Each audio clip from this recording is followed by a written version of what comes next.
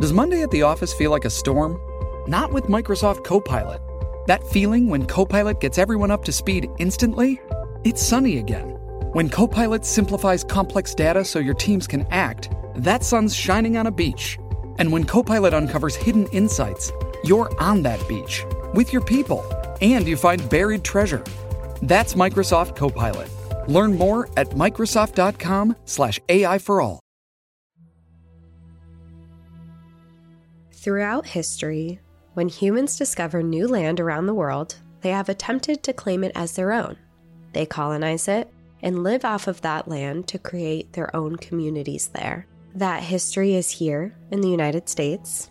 You can find that same story in countries throughout Africa, Europe, Australia, within small islands off the coast of Asia, the Middle East.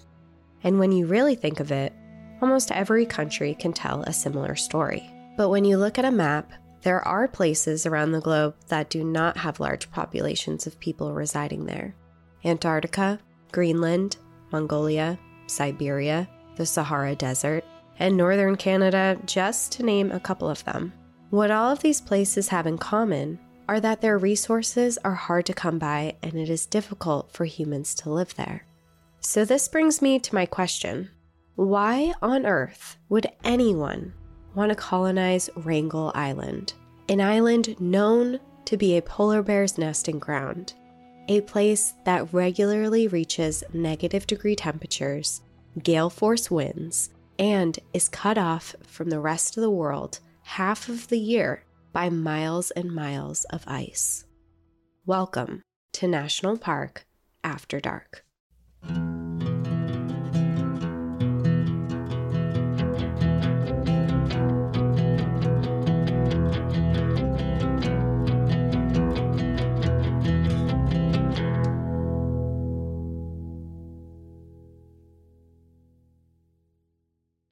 Hi, everyone. Welcome back to National Park After Dark. Hope you had a great holiday. Good to be back, and I am so ready for this episode because Cassie has been talking it up for the last, 2 weeks. I will just say right off the bat here is we are sit down, get comfortable, because we are starting the first episode of a 3-part survival story series. A series is a good term. I like that. I'm like, Cassie is rewriting a novel, so it's an audiobook. Get comfy. Legitimately, almost. So it's funny you say that because I do have a book recommendation for this entire episode, which is where I got most of my research. Not all of it, but most of it. It's called A True Story of Survival in the Arctic. It's really good. It's an amazing book. It's very long. It's a really long book. It's 500 pages, but it's a really good book. It's a really good read. And we're going to be talking about the survival story of Ada Blackjack, along with some people that she was out on an expedition with. But it's very interesting, and I tried to condense it. I was trying to condense it into one episode, but I got 25 pages into my notes and I wasn't even close to done with the story. And I'm like, okay, we have to make this into a longer episode. And then I asked on Instagram if you would all be okay with a 3-part series because this is so long. And overwhelmingly, the majority was, yes, please do a 3-part series. And we got a lot of messages about it. So we're going to be diving right in. Well, happy holidays to everyone. You got your wish. All of December, a survival story.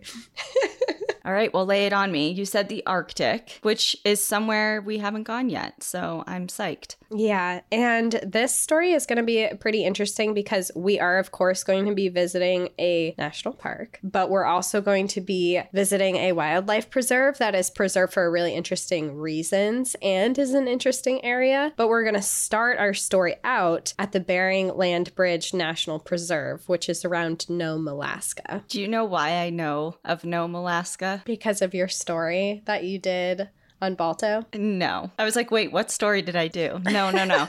Have you ever seen The Fourth Kind? No. The Alien movie? Mm-mm.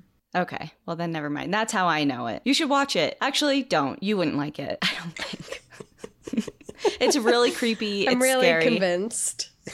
It's creepy. I just don't think you would like it, really. Okay. But for any extraterrestrial fan, definitely watch it. Okay, Go on. Nome, Alaska. All right, well, we're going to the Bering Land Bridge National Preserve, which is around Nome, Alaska, which is on the Seward Peninsula in the northwest corner of Alaska. It was originally established as a national monument in 1978, but it was later designated as a national preserve in 1980 under the Alaska National Interest Lands Conservation Act. There was this federal law that was signed by President Jimmy Carter on December 2nd, 1980, that gave special protections to land in Alaska, allowing for national parks, wildlife refuges, national forests, and further conservation areas to be established. And the act provided 43,585,000 acres of new national parklands in Alaska, and this included the Bering Land Bridge National Preserve. This is the most remote area of protected land in the entire United States, and because of how remote it is, the park only boasts about 4,000 visitors per year. Whoa. 4,000? That's it? Mm-hmm. That's it. And I have to wonder if some of that are just the people who live around Nome. Well, yeah, you gotta imagine. Like, they're locals. Yeah, it's not a tourist area. But very cool. If you look up pictures, it's beautiful. And the park headquarters and visitor center is located in Nome, Alaska, because it is so close. And Nome is a very rural community, which is heavily known for its gold rush history and being the finish line to the Iditarod sled dog race, which is where we kind of talked about it with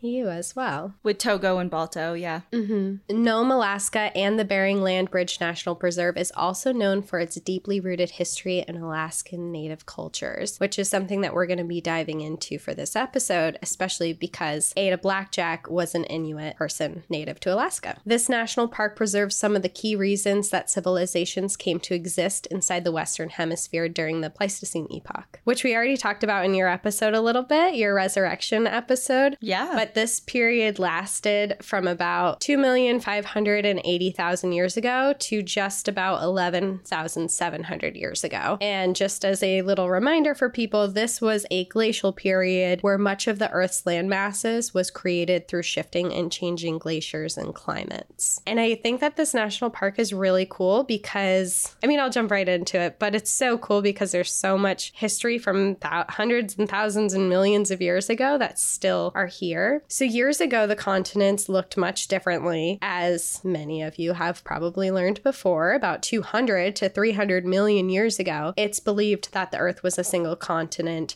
called Pangaea. Over millions of years, the world has changed, and during the Pleistocene epoch, aka the Ice Age, Alaska looked much different, and there is still evidence of that today. Within this national park lies the remnants of the Bering Land Bridge, which is also known as Beringia, which was once the land that connected Asia with North America more than 13,000 years ago. Most of this land now is under the waters of the Chukchi and Bering Seas. However, part of it remains within this national park and can be visited today. During the Ice Age, it is believed that this was a migration route for animals, plants, and even people when the ocean levels were low enough to cross it. It is believed that it was filled with rich diversity of grasses and herbs. There were patches of spruce and birch forests and alder trees. As climate changed, though, animals and people were forced to migrate. During certain times in history, this land bridge was up to 620 miles wide, which is 1,000 kilometers, and covered a total of 620,000 square miles. And today, there are the remnants of this bridge in the form of islands within the ocean. And there are a series of 5 islands that help make up Beringia. It is believed that the very first people to ever cross this bridge and come into the Alaska territory to create a new life, although it was not Alaska at the time, was the Alaskan Inuit people. It's believed that a small population of people from Serbia lived on Beringia before eventually settling in Alaska. They thrived here for thousands of years before ever encountering European people. Today, there is a huge presence of Alaskan indigenous people throughout Alaska, and there are at least 20 distinct indigenous languages. There are several cultural groups within the Northwest, which is mainly home to the Inuit people. Today, our story is going to center around an Inuit woman who lived in Alaska in the early 1900s, who is Ada Blackjack, and her story of survival. Ada Blackjack finds herself on an expedition into the Arctic as the only Inuit person and the only woman. She signs up to live and work in grueling weather conditions, and when the trip doesn't go as planned, she stays alive for years in one of the coldest places on the planet with little to no prior survival skills. Now, before we go into her story, I want to tell you who she was and why she agreed to go on such an expedition. Perfect. But I do want to just back up for 1 second. Okay. You said years. She survived for years. Multiple. Okay, no wonder this is a 3-part episode. It's all coming together now. How in the world? Yeah, it's not like she was out there for a month or... Yeah, how in the world would you have condensed this into one? Yeah, I'm already condensing years worth of survival into 3 episodes. Right, exactly. Okay. All right, let's learn about her. Does Monday at the office feel like a storm? Not with Microsoft Copilot. That feeling when Copilot gets everyone up to speed instantly? It's sunny again. When Copilot simplifies complex data so your teams can act, that sun's shining on a beach. And when Copilot uncovers hidden insights, you're on that beach with your people, and you find buried treasure. That's Microsoft Copilot. Learn more at Microsoft.com/AI for all. Hey, it's Kaylee Cuoco for Priceline. Ready to go to your happy place for a happy price? Well, why didn't you say so? Just download the Priceline app right now and save up to 60% on hotels. So whether it's Cousin Kevin's Kazoo Concert in Kansas City, go Kevin, or Becky's Bachelorette Bash in Bermuda, you never have to miss a trip ever again. So download the Priceline app today. Your savings are waiting. Go to your happy place for a happy price. Go to your happy price, Priceline.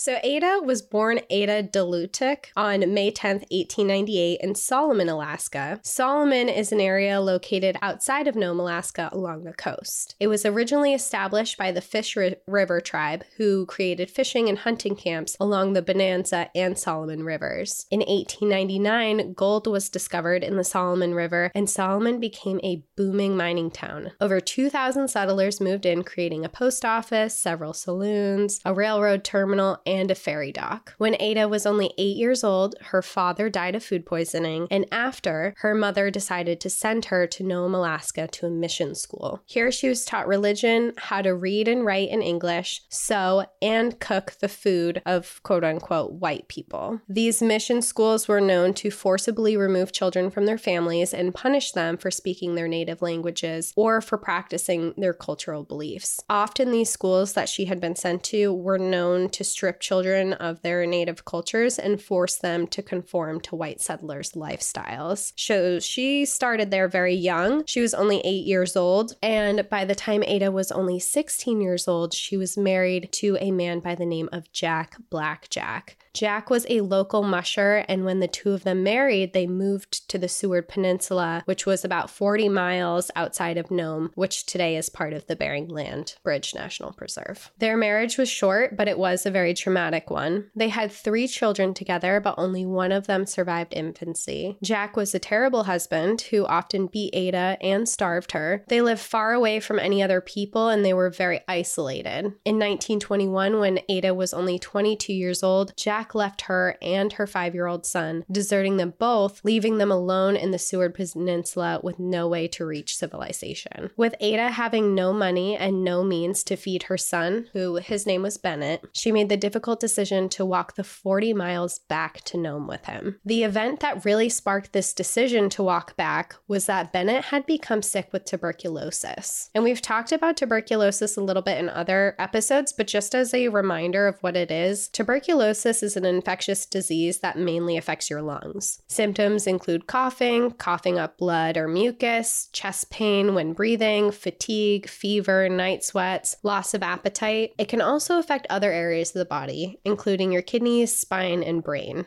Without treatment, tuberculosis is and can be fatal. At the time, in 1920, tuberculosis had been nicknamed the robber of youth because it had significantly higher death rates among children. Death usually resulted after several years of being infected without treatment. Now, because Bennett was so sick, she did decide that she needed to go back to Nome. She had her sister, her family that lived there, and there were also better job opportunities. So despite the difficult weather conditions and having to carry Bennett whenever he became too tired, Ada walked the full 40 miles back. And how old was Bennett at this point? 5 years old. Wow. It's just a kid. And when she returned, Nome had changed from what she had known it before. In the early 1900s, it was a bustling mining town with a population over 12,000 people. There were plenty of jobs for seamstresses and cooks, the two working skills that she had been taught. But by the 1920s, the gold rush was over, and Nome only had a population of 852 people. It was filled with poverty, and jobs were very difficult to find. Crime was extreme, there was no safe drinking water, and many of the people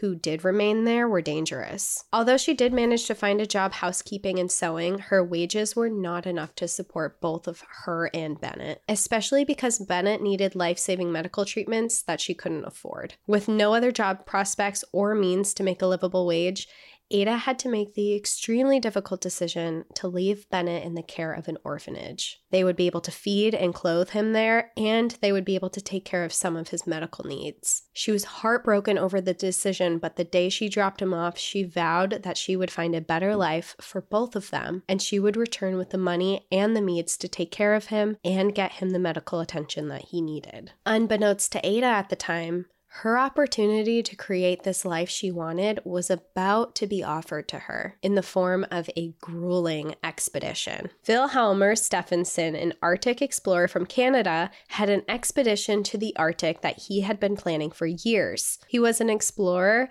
and ethnologist, which is a person who studies the characteristics of different cultures and their relationship with each other, such as culture and social relationships. He was known for his Arctic exploration and had a stint himself where he survived in northern Canada for years alone before anyone had discovered he was actually alive. He believed that the Arctic was livable, like anywhere else on the planet, if he knew how to navigate the terrain. He spent a lot of time educating people of the beauty of the land, and he rejected the notion that it was a barren, icy, lifeless tundra. And in fact, he boasted of the amount of life that thrived in wintry landscapes. He believed through education, he could inspire others to want to colonize the Arctic areas and use their resources. Specifically, he wanted to colonize Wrangel Island. Oh, where Wrangell St. Elias is now? No, it's a similar name. And actually, when you Google Wrangell Island, that's the first thing that comes up. I think maybe because we're located in the United States. But Wrangell Island is actually the 91st largest island in the world that is now a part of Russia. And it is located in the Arctic Ocean northwest of Alaska. Okay. So it's pretty close to Alaska. If you look at a map, Russia and Alaska are neighbors. You can wave to each other pretty much.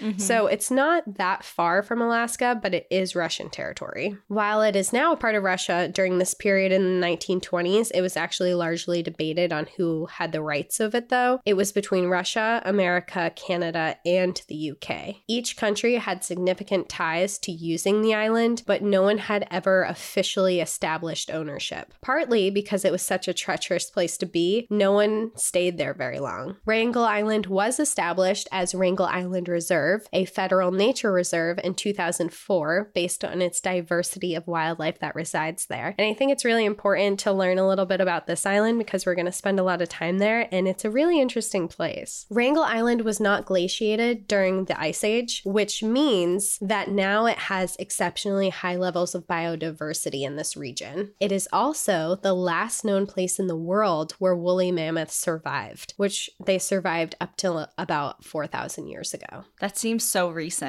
It does. Not like it's kind of far, but when you think of the scheme of things, it's not that long ago. This island is home to the world's largest population of Pacific walruses and around 900 musk oxen. This is one of the largest land mammals who once roamed beside woolly mammoths. It is also the second highest density of polar bear dens in the world. Each year, between 300 to 350 female polar bears come here to raise their cubs each winter. Because of this, this, the island has also earned the nickname the Arctic Polar Bears Nursery. The second highest population is on a neighboring island, Herald Island. It is also an important feeding ground for gray whales who migrate from Mexico, and also the northernmost nesting grounds for 100 migratory bird species, many of whom are endangered. Currently, there are 417 species of plants on the island, with 23 of them being endemic to the region. The island has more plant species than any other Arctic island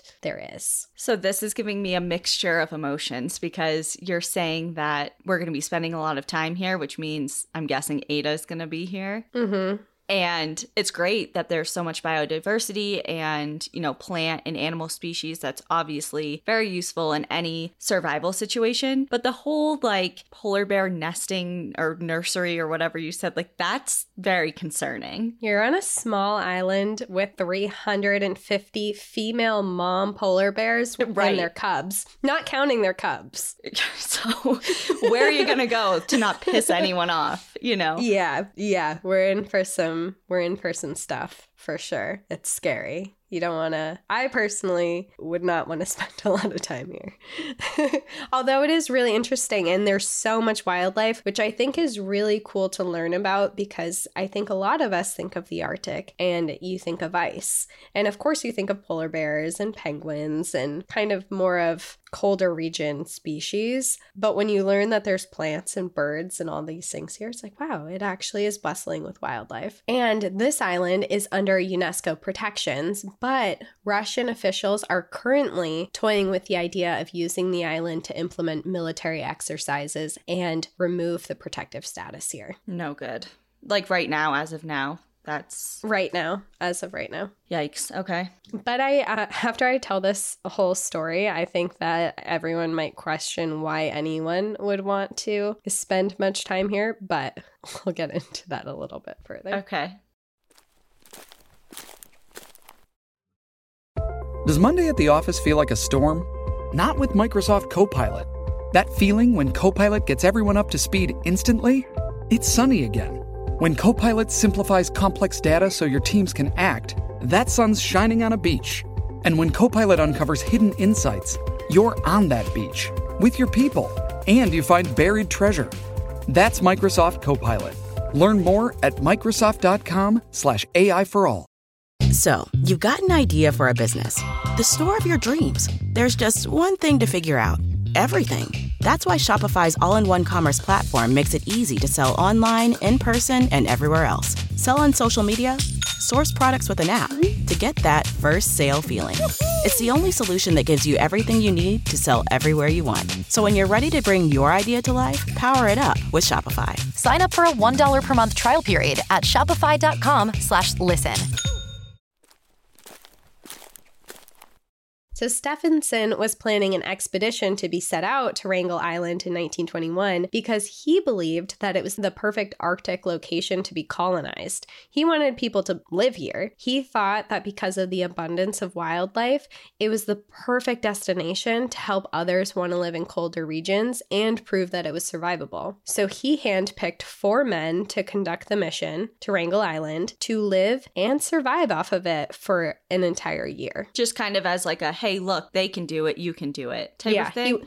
He wanted to prove it, and one of his slogans was he would call it the friendly Arctic. He would say it's just as easy to live in New York or Texas as it is to live on Wrangel Island. Well, I feel like that might be a little bit of a stretch. A little bit of a stretch. I see the heart where his heart was, good intentions. He's really the Arctic's biggest advocate.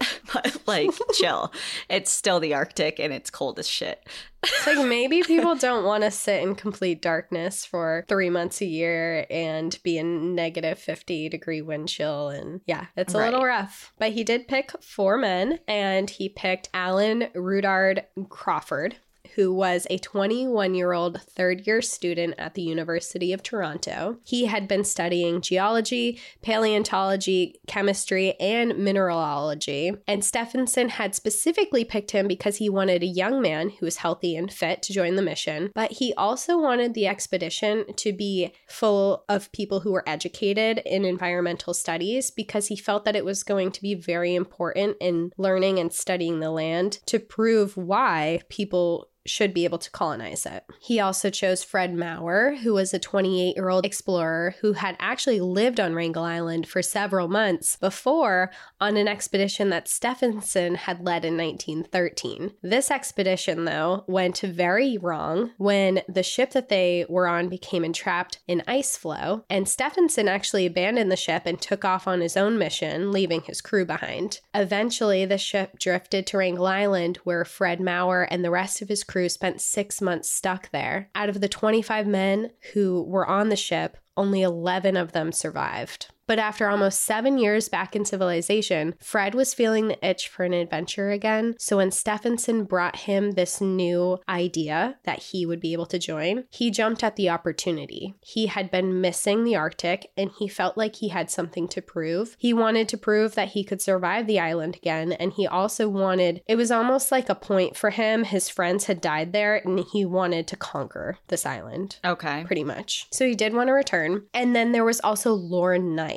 So E. Lorne Knight was 28 years old as well, and he had previously been on Arctic expeditions and was actually a part of the expedition that discovered Stephenson alone in Canada, where he had been surviving, where people had thought he was dead. And he gained so much respect for Stephenson after this. For the next several years, he took survival courses from him and obsessed over the idea of exploring the Arctic more. And he fell in love with it, and he actually did end up going on a 2-year expedition with Stephenson. And lastly, there was also 19-year-old Robert Gawley. Robert had never explored the Arctic before, but he was very eager to go, and he had met E. Lorne Knight and Stephenson while working with a group that Stephenson had been at. He had been going on these tours to say the Arctic is friendly, inspire people to go. He had actually been working with that group and had met him through that. So he was very excited to go to the Arctic, and what he lacked in experience, he made up for in enthusiasm and willingness to learn. He was also a very interesting person because he spoke several languages and he got along with everyone he met. He was very well-spoken, and he seemed like he would be this happy, inspirational explorer to tell people of this mission after. He was also very fit and healthy, and he had no obligations at home that would hold him from going on this expedition. So Stephenson thought that he was the perfect candidate to also go. But from the very beginning, this expedition was not going as smoothly as planned. Stephenson had created the impression that he would be joining the expedition, which they would soon find out that he actually had no intention of doing. Along with that, he told the 4 men that he had plenty of money to buy any equipment needed. Before heading to Rome, he advised that they should all buy their supplies beforehand, but privately, he approached Fred and told him that he was short on cash and he couldn't fund everything. So Fred actually reached out to his brother for a $1,000 loan to help cover some of the costs that Stephenson couldn't handle. Stephenson promised to pay him back, and then he instructed the crew on what they should buy with the money that they had.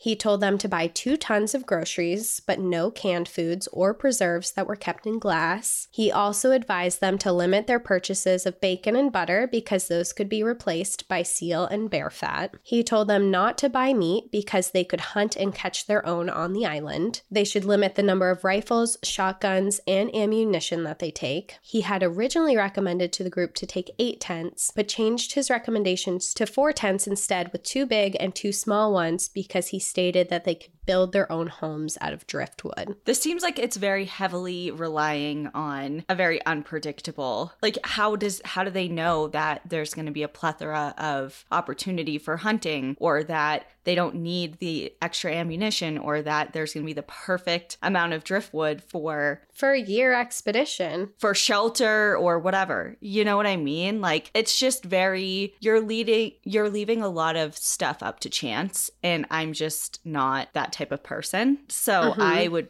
probably feel very uncomfortable with that. Like, I get limiting what you're taking, but at the same time, like, there are certain things like, like limit the amount of, what'd you say, like fat and what like was it? Bacon and meat that they wanted to bring because they could hunt their own. But there's definitely something to be said about not being prepared enough. And they're kind of going off of this. He is an Arctic explorer. He's well known. People respect him. He himself survived for years. So people are kind of just taking his word for it.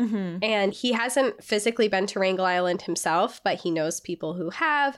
And he's just telling them all this, so they're kind of taking it as gospel at this point. And part of why they weren't sending them with all of this stuff is because it was imperative to him that they actually survive while they're out there. If they brought every single thing that they needed, then it wouldn't be proving that you could survive in the Arctic. It would be proving that you could survive in the Arctic if you had everything you needed before you got there. So he wanted them to be hunting, and he wanted them to be living off of the resources that are part of Wrangel Island instead of bringing everything in. And because of that, he only wanted them to bring 6 months worth of food, even though they were going to be there for a year. He wanted them to spend their time trapping and saving furs and skins to bring back with them. So they bought groceries, they purchased guns, ammunition, traps, harpoons, fish nets, fish hooks, photographic supplies so they could photograph their journey, thermometers, flashlights, batteries, lanterns, stoves, shovels, ice picks, cooking gear, canvas, and other assorted hardware. Each man had 12 pairs of socks, 11 pairs of pants, skin mitts, blanket mitts, skin shirts, towels, water boots, canvas boots, belts,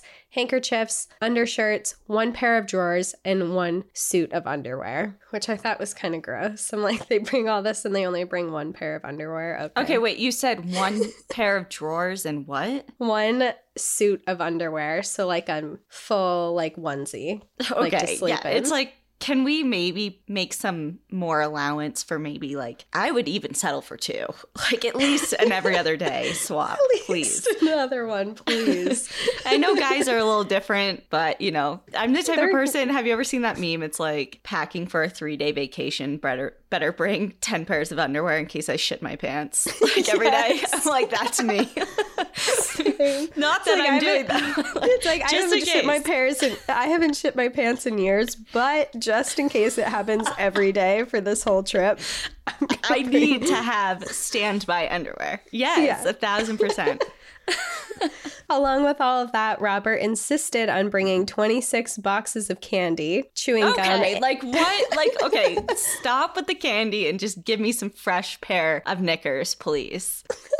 I do have to say, though, I think that it would be a luxury to be like out surviving and be able to eat a little bit of candy, get some sugar. I think that would be, especially if you're living off of polar bear meat and you just want a Jolly Rancher. I think it's so weird that he's like, I want to prove to everyone that you can survive on Wrangel Island off of the land, but we're going to bring 26 boxes of candy. Like, what is that about? I get it for morale and all that, I'm sure. Yeah, you need some type of luxury there. They also did bring chewing gum and tobacco with them as well, because you need your tobacco. And Stephenson also insisted that the men needed to buy a Umiak, which is a skin boat that would be used for hunting in the water off of the island. It's essentially this boat that was made of driftwood and covered in seal or walrus skin that spans 25 to 35 feet in length. And this boat would be very important for them to have because it would be light enough to carry, but it would be able to transport 2 to 3 tons of weight. So if they had this boat, they could kill a walrus or a seal that was off on the chunks of ice around the island, and they could take the boat and go pick it up. Okay. Was why it was so important. Lastly, Stephenson reiterated how important it would be for their survival for the men to hire Inuit peoples when they arrived from Seattle, where they were coming from, to Nome, Alaska. That they would be hiring them to hunt for them, to cook and sew and create clothing for them, because the clothing they were bringing was not really sustainable for the whole time and it wasn't warm enough. But if they had these native Inuit people with them, they would know how to do all that for them, essentially. So he said, this is very, very important. You're not going to survive without them. They have the skills you need. You have to hire them before you leave Nome. Before they did leave for Nome, they did stop in a bookstore in Seattle and they bought $100 worth of books to help keep them occupied during their isolated stay. And when they did arrive in Nome, they were given more money for additional supplies to buy dogs if there were any money that was left over. The journey to Nome took them 4 days on a ship called Victoria. Since the beginning of seafaring history, it has been considered good luck to have a cat on your voyage. The chief steward of the Victoria presented the men with a tiny little gray striped fur ball with pointy ears and big eyes for their own voyage. It was the prettiest kitten of the litter, and the men named her Victoria, or Vic for short. They vowed to keep her as their good luck charm and keep her safe and looked after for the whole journey. When they arrived to Nome, they discovered that the ship that they had employed to take them to Wrangel Island was actually unable to bring them. After several frantic telegrams and letters, they were able to hire the Silver Wave ship for the job, and Captain Jack Hammer would take them. That's so funny. I just realized that his name was Captain Jack Hammer as I was reading that. When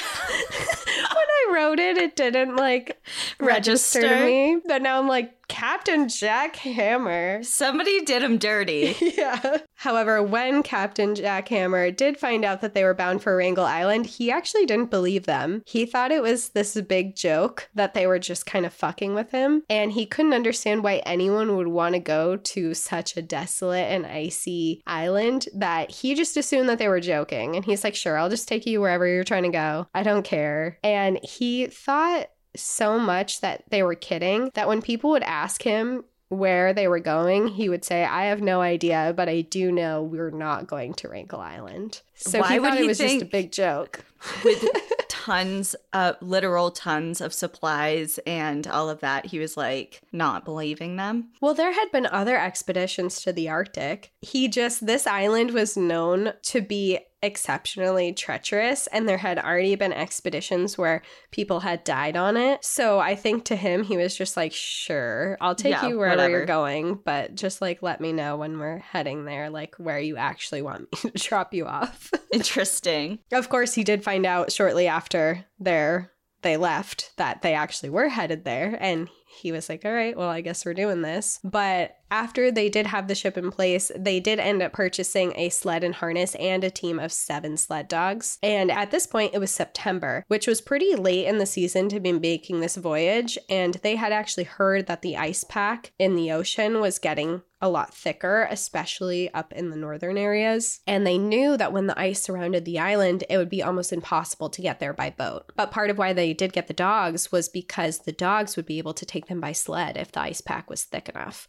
and they could just use them to get to the island. Mm-hmm. Although Stephenson had never made this journey himself, he assured the men that it was a very simple undertaking and that this would be a very easy trip to get to the island, despite the concern of the ice pack. They did find the Umiak boat that they were supposed to buy was very difficult to find for the price that they wanted to pay, and they decided to forgo it until they reached their last stop before heading to the island, which would be in Siberia. Does Monday at the office feel like a storm? Not with Microsoft Copilot. That feeling when Copilot gets everyone up to speed instantly? It's sunny again. When Copilot simplifies complex data so your teams can act, that sun's shining on a beach. And when Copilot uncovers hidden insights, you're on that beach with your people, and you find buried treasure. That's Microsoft Copilot. Learn more at Microsoft.com/AI for all.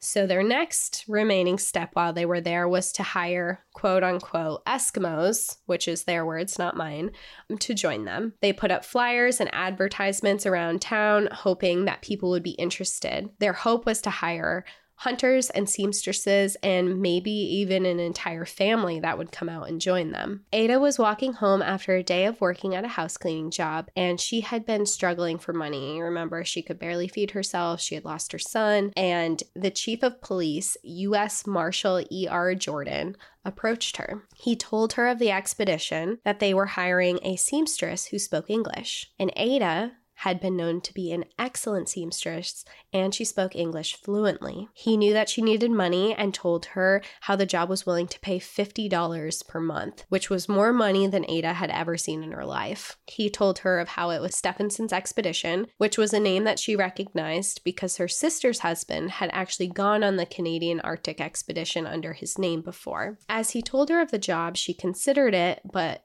decided she ultimately didn't want to go. She couldn't be that far away from her son for an entire year, and although the money was something that she needed desperately, she was terrified of polar bears, and she knew that there was a lot up there. She feared that she would go and be eaten, and she would never return to her son. Plus, she did not want to be the only Inuit person on the trip. Marshall Jordan told her that she wouldn't be, and that they were planning to hire entire families of Inuit people to join the expedition, which made her feel a lot more comfortable, but she was still nervous and she had a lot of reasons that she didn't want to go. But after thinking about it and considering the money, she had a change of heart. With the amount of money that she would be able to save and get when she returned home from the expedition, she could go get Bennett and bring him to Seattle, where they had the best hospitals to treat and cure tuberculosis. He would have the chance to be a normal and healthy child. And when she realized all this, she decided that it might actually be worth the trip. But before she made her final decision, she went to see a shaman. Ada had been raised to respect and revere shamans, and in her tribe, they wielded great power. She had seen them predict things in the past, and she wanted to speak with one regarding her decision to go. When she arrived, the shaman studied Ada carefully before telling her that she would sail to the island, but that there was danger and death ahead for her expedition. She also told her to be watchful of knives and fire. Despite this warning, her hopes for her son Bennett overcame any fears that she had for this trip, and she reluctantly agreed to join the expedition. When people found out she was trying to join the expedition, many people in town came forward saying not to hire her, though. They told the crew that she was a town drunk, that she had very little morals, and that she slept with many men. And some accused her of being a prostitute and a prostitute on this trip. However, the men did not listen. They had been told that Inuit peoples were dirty and unkempt and miserable, a racist issue that was going on in this area. And they found that Ada was not anything that they had been, that Inuit people had been described as. She was clean, she was put together, she was friendly, she spoke really good English, she could write in really good English, and she had a great reputation of being a seamstress, which was what they were looking for. So despite the town people's advice, they hired her anyway and agreed to deposit $50 into her bank account in Nome every month. They then told her that they would set out for Wrangel Island on September 9th, 1921, and they gave her money to buy her own supplies of needles, thimbles, and linen thread. They issued her clothing, which included 11 towels, 3 handkerchiefs, and a belt, along with clothes that she needed. And along with that, they gave her her favorite item of all. They gave her a paper and pencil to keep notes and write letters. The men believed that they had hired several Inuit families for the trip, but when September 9th arrived and the ship was packed up to leave, the only person who showed up was Ada Blackjack. Oh no. So she arrives and is like, hold on, this is nothing what you said it was going to be. And of course, she's super nervous. And the men like, no, like, we want more people to come. And they put out this one last attempt to get more people to join. And they put out these flyers. They start talking to people. They're running around town asking for people to join. But they all reported back that their expedition was too dangerous and wasn't worth it to them. And no family was agreeing to go. So now Ada was super nervous and she was ready to back out. She wasn't comfortable being alone with 4 men on an isolated trip. But the men begged her to still come, and they promised when they reached Siberia that they would hire more quote-unquote Eskimos to join the trip to make her feel more comfortable, and because they needed it. Still, because she needed the money so badly and still thinking of her son Bennett, she now very reluctantly still agreed to join the mission. By September 10th, the Silver Wave ship and their crew reached East Cape, Siberia. When they told the Russians of their final destination, the Russians laughed at them and told them that they'd never reach the island. They also made sure to tell them that the island belonged to Russia and that they could travel there, but Siberian Patrol may pay them a visit themselves, which is interesting because you have to remember they're going there to try and colonize it under their own country right now. So they are very careful to not say their intentions, that they're just explorers going to visit the island. When they arrived, they also found the skin boat that they were hoping to buy in Siberia was even more expensive than when they were trying to buy it in Alaska. The crew decided that they didn't want to pay the price, and instead they bought a heavy wooden boat. The trip towards Wrangel Island was anything but easy. Soon after they left the shores of Siberia, they were trapped inside a storm that rocked the ship. They were battered by high swells and extreme winds. The storm lasted 44 hours. The entire crew suffered from severe seasickness from the motions of the boat. It was on September 14th when they finally saw Wrangel Island for the first time. By the 15th, they were half a mile off of the shore when the captain announced he couldn't go any closer as the waves on the shoreline were too dangerous. By 7 p.m., the men landed on the shore on the wooden boat that they had bought. By 11 p.m., they had unloaded their supplies and they returned to the ship to eat dinner and spend one last night in a warm bed with real pillows and sheets. They each wrote letters to their loved ones for the captain to bring back to Nome, and in the morning, they all set off for the island. As soon as they landed on the island, the 4 men put up a British flag. Alan Crawford was a Canadian and a British subject, and they declared the island to be part of the British Empire. Captain Jack Hammer, who had watched what happened from the shore, was not happy, and he felt like he had been tricked into aiding a political maneuver on the behalf of the British Empire on an American ship. When he returned to Nome, he reported immediately what had happened because he did not want to be accused of being part of it, and the people there were furious. Well, I would imagine so, because they weren't straight up lied to, but it was definitely omitted. Like, their true intention was definitely omitted on purpose. Yeah, they're like, we're going on this expedition to prove that people can live in the Arctic, but really, they find that they're claiming an island to be their own as a country that probably shouldn't have ownership over the island. It's just, yeah, I don't know. I'm sure it rubbed people the wrong way, which I'm sure will come into play later. It does, for sure. So they put up this flag and they celebrated this victory. They made it. They were happy. They're shouting. They're just very excited. Ada didn't feel the same. She really didn't care about the flag, and she actually walked away and she walked alone down the beach. And she just watched the ship leave and she cried. She was regretting her decision already, and she wished that she was on that boat back to Nome. But she had promised to be there and she really needed the money. On top of that, she immediately noted that there were a lot of fox and bear prints that were surrounding her, and she was reminded of her extreme fear of polar bears. Okay, this is like, I forget what season it was. I think it was on Vancouver Island of Alone. I know I talk about this show all the time.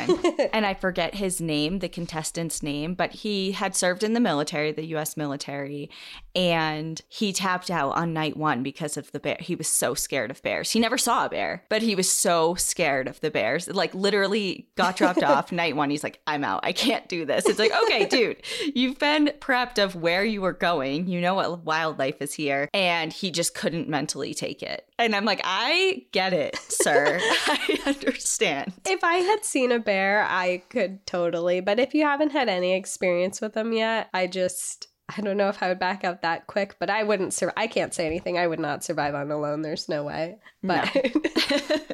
I would like to give myself credit that I would survive more than a night, though. It's just weird how much, like, mentally that can cripple you, because of course he knew going in, like I just said, where he was going, what animals inhabit the area, the likelihood of him, you know, being around. I think he maybe saw, now that I'm thinking about it, I think he maybe saw tracks and he was like, oh shit, I'm really close. They're nearby. And he just, he's like, I can't do it, you know? And people that's how Ada's feeling. Yeah, she's like, shit. But she can't just tap out on the GPS satellite phone. Yeah. Yeah, no one's coming in to rescue her, so she's gotta just deal with that.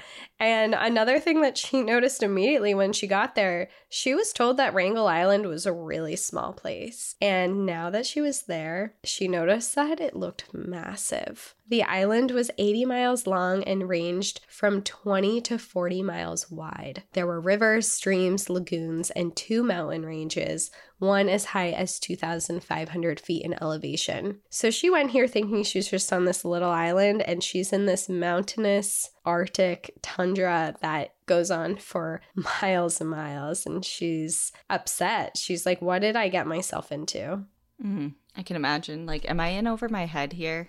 Like, was this a mistake? But she's doing it for her son. Luckily, though, when they did get there, the weather was surprisingly warm. It was just, and I say warm, it was just above freezing, and it was sunny out. And they had actually expected the island to be covered in ice by now, but it wasn't. So that was a welcome surprise. And they spent the next 16 hours setting up camp along this black gravel beach. They set up 3 tents, 1 for living and 2 for supplies. There was plenty of driftwood around, so they constructed the frame of a house against a steep hill that was there. They planned when snow arrived, they would use snow blocks to create walls of their shelter. They made a sod roof, and the floor was made of split logs. For extra insulation, they pitched 2 tents inside of the structure. The 4 men slept in the larger tent, and Ada slept in the small one that doubled as a kitchen. Each tent also had a wood-burning stove to help keep them warm. The group was quick to fall into a routine. During the day, they carried out scientific and exploratory work. They would hike across the island, studying vegetation, wildlife, and minerals. And in their spare time, they would write in their journals, eat candy,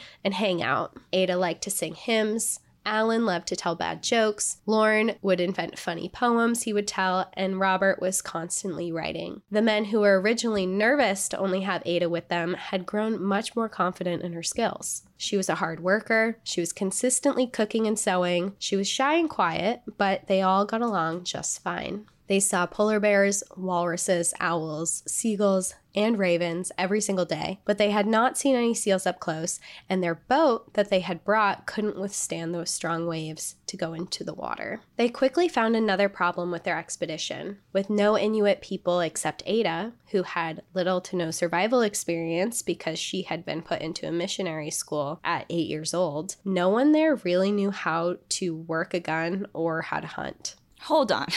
Okay.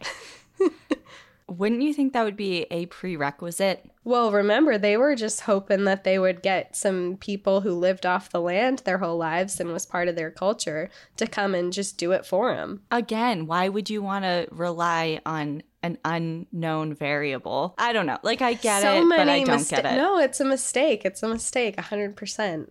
Their first attempt to hunt was a walrus who peacefully napped while they shot aimlessly at it, missing every time. Yeah, because they don't know how to work a gun. Or aim, apparently. Frustrating and funny that would be. You're trying to hunt a walrus and you're missing, and he's just like lounging in the sun. He's like, whatever. Not even a moving target. Not even a moving target, literally a napping walrus. They did kill their first polar bear 1 week after arriving, but the ground was so uneven and rocky, it was impossible to sled its carcass back to camp. They ended up caching most of the meat and saved the skin and were able to bring part of it back. To Ada's horror, as the days continued on, more and more polar bears were seen on the island. There were so many of them that they could be seen in every single direction that she looked. That is utterly terrifying. It must have been really beautiful, but mostly absolutely terrifying. Snow first began to fall on September 20th, and it didn't stop after that. They began experiencing real Arctic snowstorms and spent more and more time holed up in their house. After 2 weeks on Wrangel Island, Ada began to really struggle. She was extremely homesick and missing her son. She would spend hours sobbing uncontrollably. Some days she would work diligently, and others she would spend sobbing. The men felt bad for her, and she was met mostly with kindness from them. However, Fred was usually standoffish to Ada, and Ada was afraid of Lauren. He was loud and boisterous, and the two of those men referred to her as the woman or the native, and never by her name. They didn't have a great respect for her, and they were both very standoffish to her. Robert was kind to her, and they played cards together and shared stories. To Ada, Robert seemed like a young boy who was warm and thoughtful. As time went on, Ada began to have an infatuation with Alan. He was polite, handsome, and sophisticated. He was kind to her. She pictured him to be a wonderful father to her son, and she soon decided that she loved him. She wasn't afraid of showing her affections, and that she one day wanted to be his wife. Oh, God.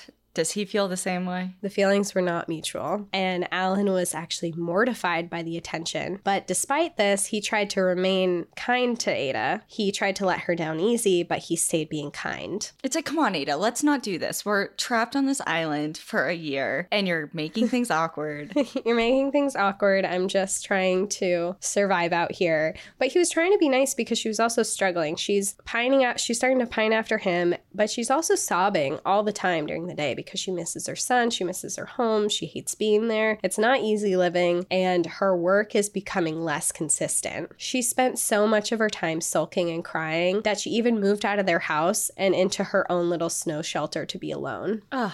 That's so sad. Yeah. And Alan would try to sweet talk her and convince her to work, but Ada didn't want to. Wait, is Alan the one she likes? Yeah, that she likes. Yeah. Okay. But she didn't want to work, and she was starting to become afraid because she had grown to believe that because she wasn't being helpful anymore, because she couldn't control her emotions, she was so upset. She thought because she wasn't useful anymore that the men were going to kill her. So she was trying to avoid them. Now she didn't want to be near them. She was afraid for her life. And the men were starting to get really frustrated with her. They tried several tactics to try and get her to work. At first, they would try to sweet talk her more and try kindness. And then they would refuse her food and say, if you don't work and do what you promised to do here, we're not going to feed you. Then they went to more extremes, and they actually made her sleep outside instead of sleeping in her own tent or her own little snow house. And that still wasn't working. So then they showed her Bible stories to try and encourage her. And the Bible stories actually did sometimes work because she was religious, and this lifted her spirits a little bit. Ada had noticed Lorne was using knives, and she couldn't help but remember the shaman's warning to be afraid of knives and that there would be death on the expedition. And she convinced herself that Lorne was going to kill her. One day, after the men noticed they hadn't seen Ada in hours, they went to check on her, only to find her footprints leading out into the Arctic tundra. They followed them for miles until they came upon her lying in the snow. As they approached, she jumped up quickly and ran away from them, and a bottle of Limonent, which is similar to ibuprofen, fell out of her pocket. When the men finally caught up to her, she was screaming and said that she had drank the whole bottle of Limonent and was waiting to die. When they got her back home and safe, and she was okay from drinking the bottle, they decided that it would be best to set up 2 camps to cover more hunting ground, but also to separate Ada from Alan. They thought that that might be a contributing factor to why she was being so upset. He was rejecting her advances, she wasn't working well, and now she was really struggling emotionally. So they thought it would be best to separate. Well, and she has the fear of Lorne. So she has that, and she also has the emotional upheaval with Alan, and then obviously her struggles with being homesick and all of that. So it's like kind of like, I feel like she's just kind of running into walls everywhere. Mm-hmm. So they did create the second camp, but Ada continued to barely work, and she even walked the 15 miles to Alan's camp. And when she got there, she began howling and chanting her love for him. So she told the men, after Alan kept saying, please stop, I'm not interested, she told the men that if Alan wouldn't marry her, that she would settle for one of the other ones, despite that Lorne and Fred were already married. Despite the men asking her to stop and Alan refusing her advances, she continued. She spent her time sobbing, she wouldn't work, she was swooning over Alan, or she would just run off into the Arctic. They would have to go off on sled dogs and find her in -degree temperatures, miles away, and not enough clothing to survive. She would refuse to come home, and they would have to physically tie her down to the sleds to bring her back. Well, she kept things interesting, didn't she? Yeah, if anything, she's keeping things very interesting. For someone who's petrified of polar bears, to just casually walk 15 miles and keep running away by yourself, it's pretty ballsy. Yeah, she's throwing all her cares to the wind in here. And people are getting really frustrated with her, and Lorne especially is getting very frustrated, and he tries to deter these behaviors by extreme measures. He had tried to be kind and understanding the best he could in the beginning, but when that didn't work, he started forcing her to sleep outside. He would tie her to the flagpole for hours. He would refuse to let her eat, and he would tell her that if she started working and doing her duties again, that he would stop doing these things to her. This behavior had not only become a huge burden, but because she was not working, she was forcing the men to make up for it and take her portions of the duties on top of everything else that they were already doing, which I think that Lorne's, what he's doing is pretty extreme. I mean, to tie her up and put her outside, I mean, that's very traumatic. But he did write in his journal, this may all sound funny for the reader, But I can assure him or her that it is not funny for the four of us who have a foolish female howling and refusing to work and eating all of our good grub. Heaven only knows what she is liable to do to herself or one of us, and to be continually watching her gets rather monotonous. I mean, I really can see the frustration, of course. This is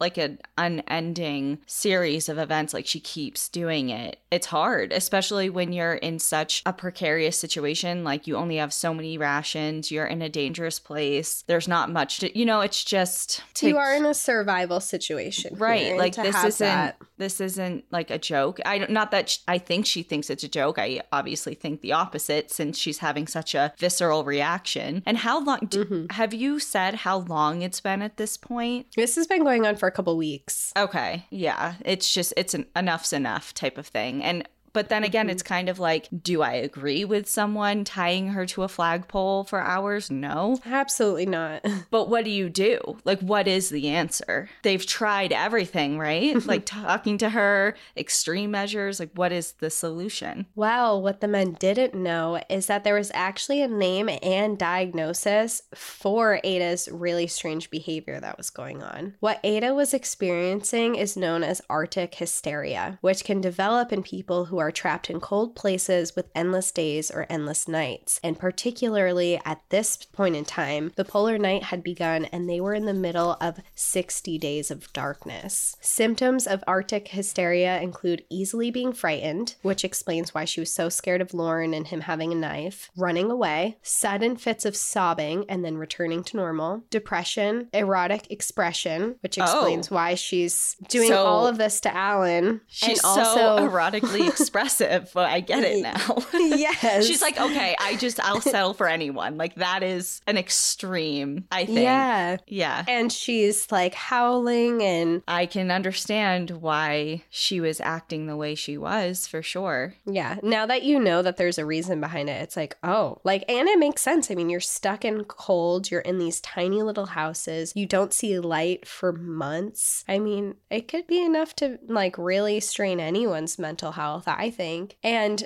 the weather here was significantly worse than Nome, and Ada wasn't used to it. She was craving sunlight, she was craving warmth, and she had no survival skills and was never taught how to live in the outdoors. She didn't know that her life was going to be like this when she got here. She had lived in the city for most of her life. She was really struggling, and at this point, she didn't think that any amount of money was worth what she was going through. I mean, she realized that she wasn't herself. She knew that things were not going well. Meanwhile, back in Nome, there had been a huge frenzy since the discovery of this expedition to be for Canada and Britain to colonize the area. Canada, Britain, and the US all had announced that they had no knowledge of this and that none of them claimed ownership of Wrangel Island. The US State Department declared that Wrangel Island was property of Russia, and due to its icy conditions, it had no value for any country, meaning that this elaborate mission that Stephenson had created had no meaning for any country at all. And Ada, Fred, Lauren, Alan, and Robert were risking their lives for no reason. Great. For the next month, Ada continued to struggle, but eventually the Arctic hysteria began to let up and she began to feel more normal again. When the weather became worse and snowstorms were relentless, Lauren threatened to make her sleep outside again unless she actually started working, cooking, and sewing. Ada finally agreed and went back to her duties. The men were still struggling to hunt and hadn't been able to catch anything except for polar bears and a few birds. They set out traps for foxes, but nothing was ever in their snares. Walruses and seals proved much harder to kill than they had anticipated, and for a while they were content with bears. There were so many of them around and supplied a large resource of food that they weren't even bothering to store, ration, or save what they had, which was fine for a while. But as the winter progressed, they began to notice less polar bears in the area, and they started to begin to worry about their food sources. By January 1st, 1922, the group had decided to all live together once again, and it It was Fred and Alan's last morning at the second camp. Having 2 camps burned twice as much wood and was very taxing on their dogs to travel 15 miles between each other. Plus, Fred and Alan weren't having any luck trapping at their camp. So they had collectively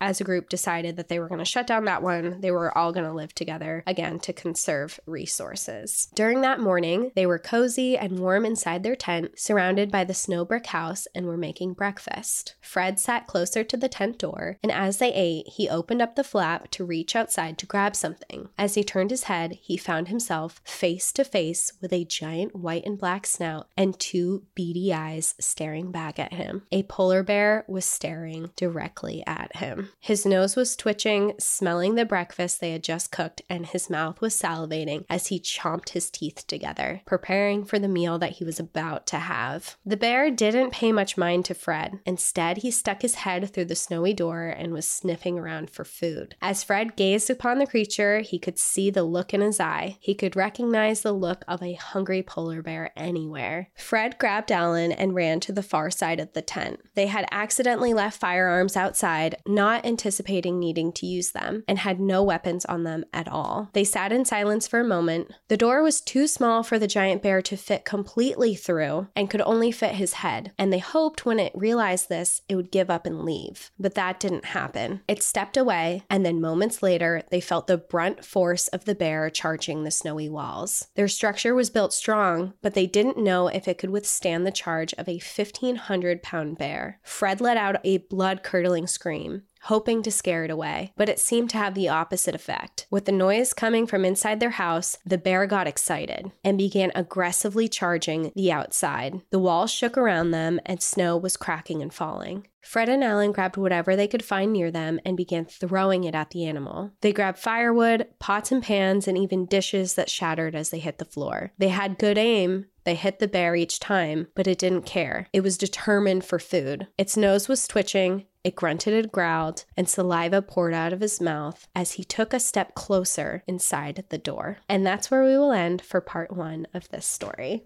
Goosebumps. Oh my God. What do you even do for a polar bear? Like, we haven't gone over this. I don't know. Wes from Tooth and Claw, SOS. What do you do in a polar bear attack? Is it like a black bear? Is it like a grizzly? Is it totally different? Right. Like, what do we do? I've never had to think about facing a polar bear. Right. Well, obviously nothing is working as far as deterrence. Throwing shit at it, yelling at it, whatever. Smells food. And I can't imagine that they're very accustomed to people either. What are they cooking? Did it say just breakfast? Just breakfast. I think there was bacon in there. Just fucking throw the pan of bacon at it and hopefully it goes away. I don't know. Like, what do you do? What do we do? Well, we'll find out next week when part 2 comes out. Okay. I do enjoy multiple parters, but that cliffhanger, I don't like the cliffhangers because, wait, when are we recording the second part? Because I want to know. Do I have to wait a week? This is so funny because usually when we record 2-parters, we do it all like together and then they just come out separately.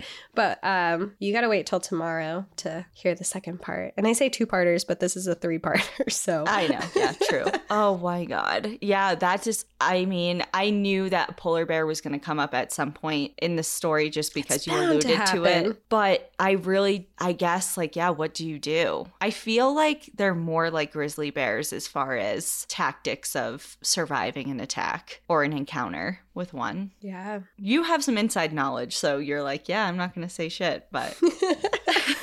Well, this is such an interesting story already. Yeah, it gets even crazier, and this is just, like I said at the beginning, this is a 2-year survival story, so there are a lot of things that go on, and there's just so many aspects to it that to be able to tell it and everything that you need to know, it has to be spread out. And like I said at the beginning, there is a book.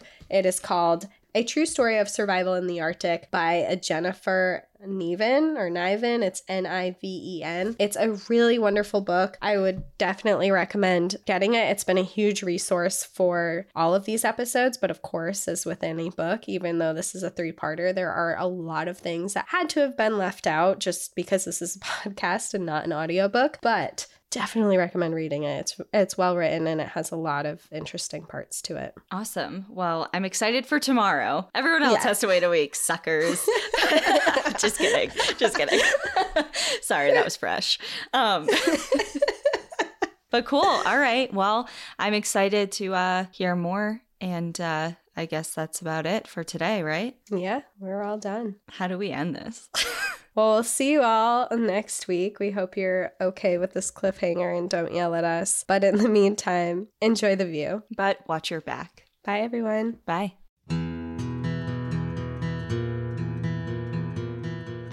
Thank you for joining us again this week. If you have a trail tale you'd like to share, send us an email at npadstories@gmail.com. Follow us on Instagram and Facebook at National Park After Dark and on Twitter at NPAD Podcast. Become an outsider by joining our Patreon, where you'll gain access to monthly bonus stories and exclusive content. And remember, when you support our partners, you're supporting our show. To access our special discount codes along with source information from today's episode, check out the show notes. For information on the show, to shop our merch store, sign up for our newsletter, and more, visit npadpodcast.com. And if you're enjoying the show, please rate, review, and subscribe wherever you listen to podcasts.